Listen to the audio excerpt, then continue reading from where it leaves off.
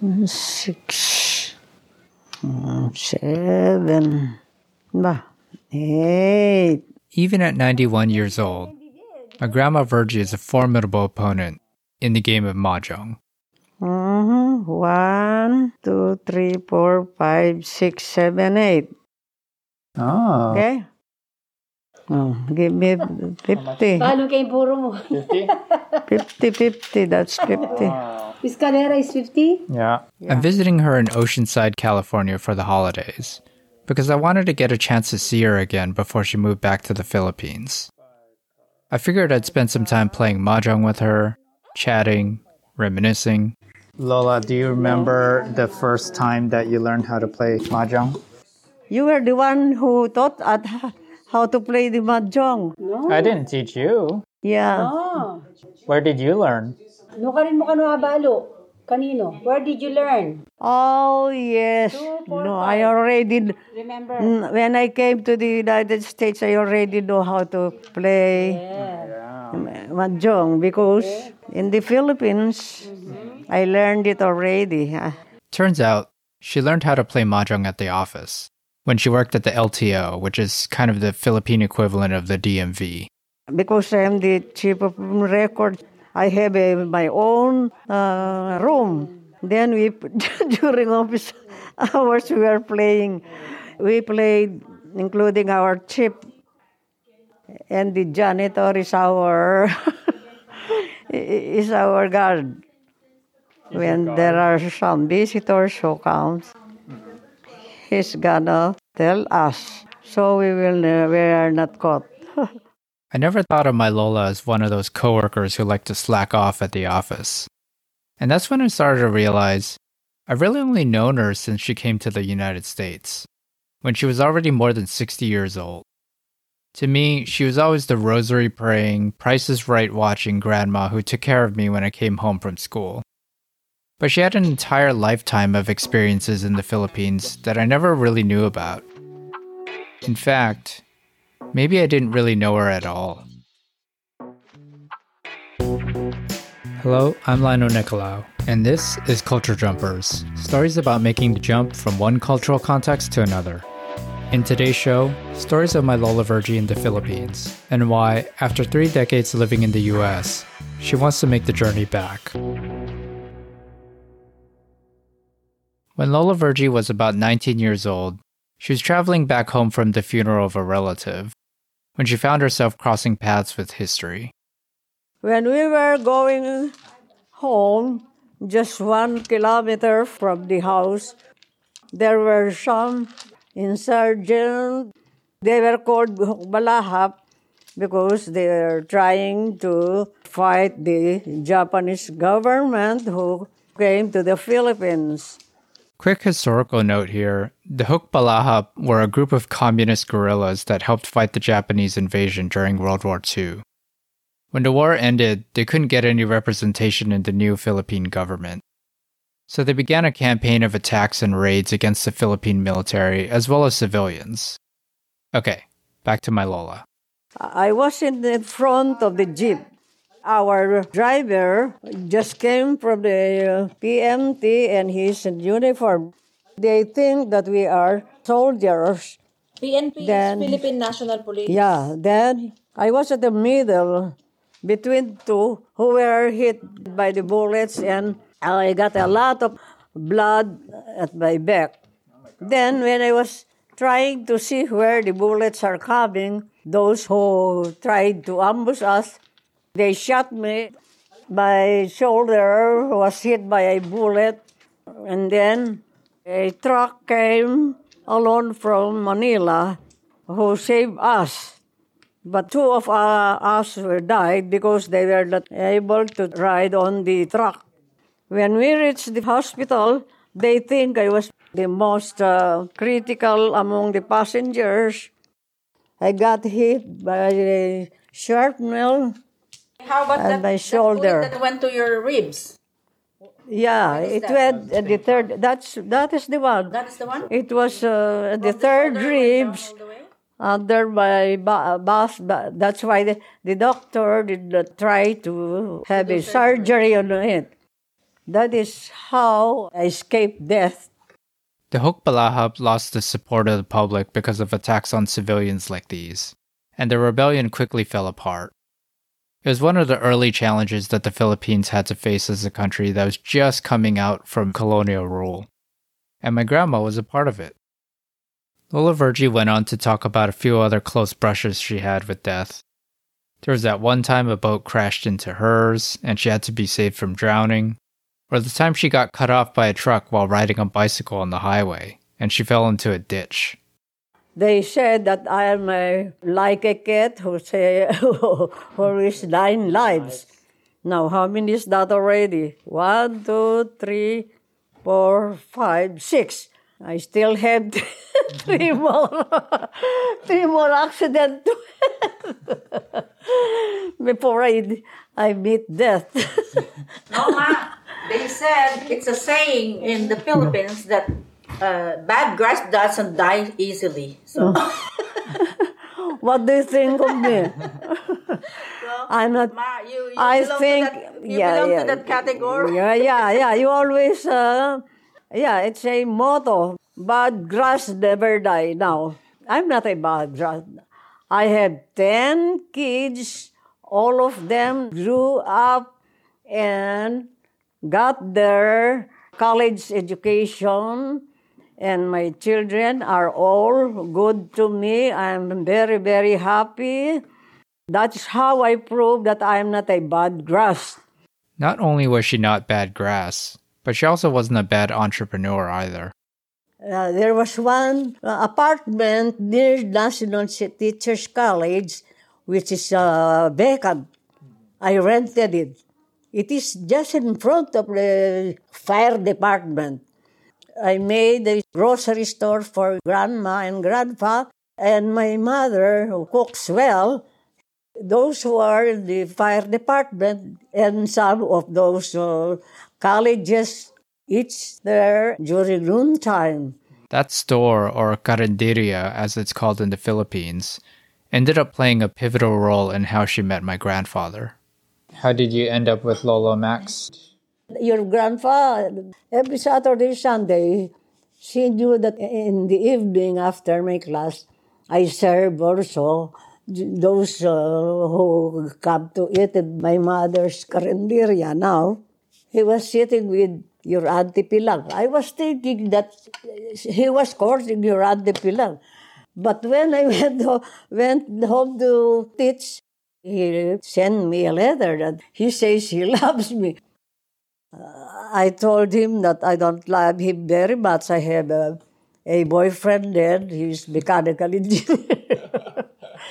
Your grandma, they voted for him, so that's it. We were married. And So your parents wanted you to be with Lolo Max? yeah, Did you and Lolo Max date before that? no date? date. What happened to your boyfriend? My boyfriend, he was there during our wedding ceremony. Did you even like Lolo Max before? No, your Lolo Max was my classmate in the high school, 3rd year and 4th year. That's why I hated him, because they always drink and they are very rude to our teachers.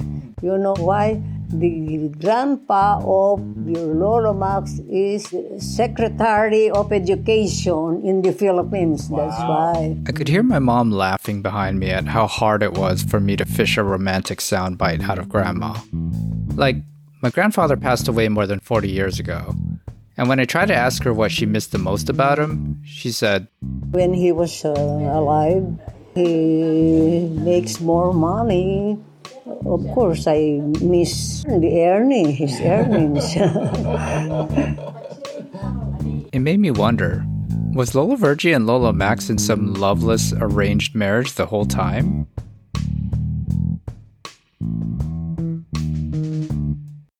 But something else happened while we were in the middle playing mahjong that made me think maybe the truth was a little bit more complicated than that. I'll sing the theme song of me and your Grandpa Max. My song of love, it comes your way from break of dawn till end of day. It made me cry. Oh, how I sigh. Kisses sweeter than wine. Tell me how I missed you. Tell me you realize my song of love to you.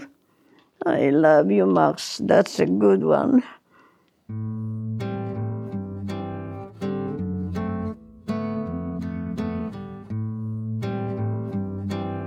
It's hard to talk to Lola Vergy about her past life in the Philippines without eventually getting into her desire to return there.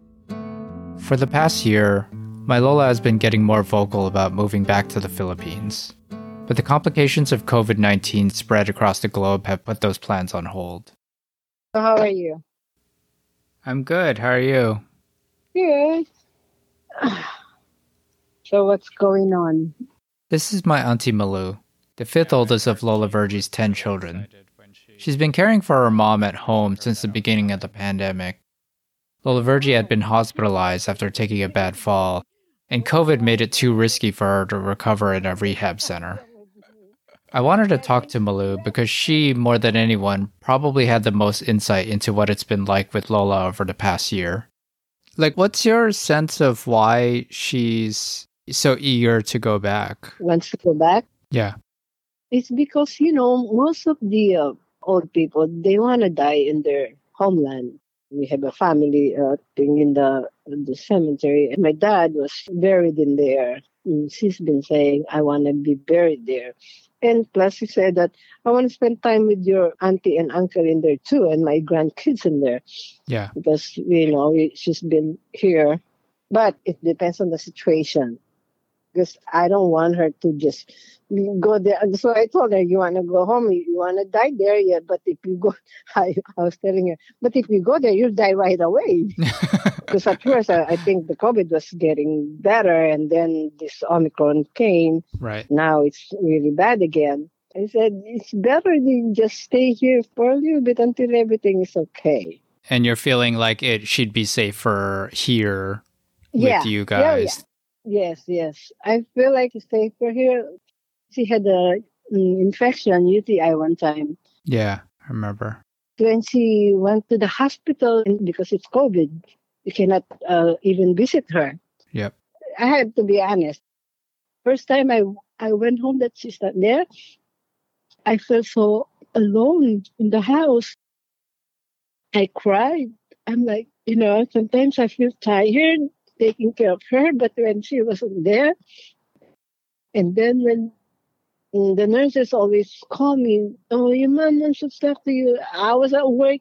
I'm crying because she said, when are you going to see me? When are you going to visit me? I said, I can't, When she gets sick, it's really hard for me. Yeah. I know I'm tired, but I miss her when she's not here. I think I miss her when I get mad at her. I always get mad at her. She always argues. She always makes me mad. But yeah, I'm sure she knows that I love her. Sounds like it's been a lot on you. Oh, too much. Yeah, sometimes okay, let me tell you the truth, okay? I was kind of having depression, that this is my life, Yeah. Second time that she got sick, and your uncle was sick too. Your uncle can't even walk. Tito Raleigh? Yeah, he has this gout. And then last year, he had a stent in his heart. He had surgery. And also, I cannot go. It's even harder because, I want to take care of him too, but I can't. I'm taking care of the grandma and I'm taking care of my husband. The only thing I feel sometimes, if I get sick, I wonder if somebody will take care of me, That's why I want to retire this year. If grandma goes back home, I want to spend time with my grandkids.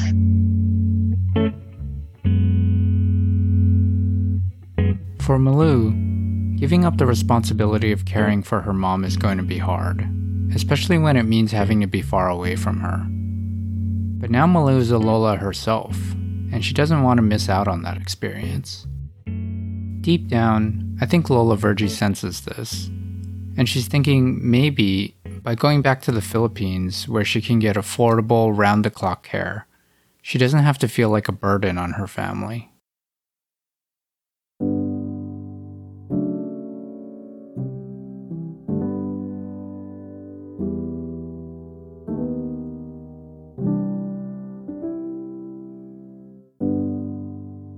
In Mahjong, there's a stage of the game called waiting. It's when you're mostly finished setting up your hand, and you're just one tile away from winning. Maybe that's where Lola Virgie feels like she's at now. She's achieved her ambitions already, and wants to make sure she goes out on a good note. She's just waiting for that last piece to come.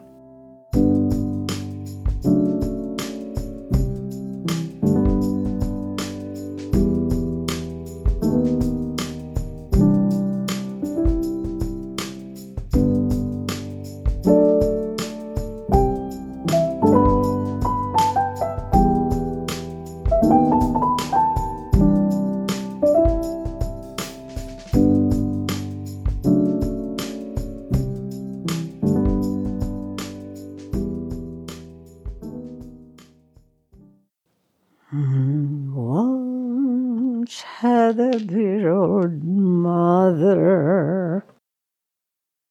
How great. Today's episode of Culture Jumpers was produced, edited, and written by me, Lino Nicolau.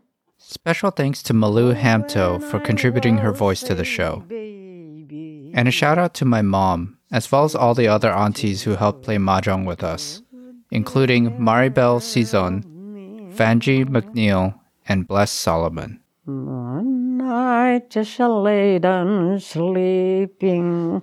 I'm already Mahjong. Really?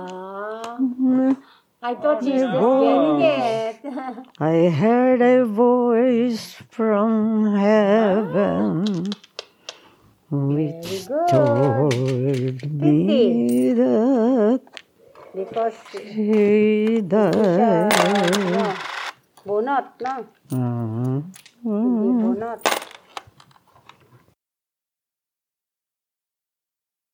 Okay, that's all. And thank you. Merry Christmas and a Happy New Year to all my children and their family, although they are not with me. Okay. In the name of the Father, the Son, and the Holy Spirit. Amen. Are you blessing the Do you Bible? still want to ask something?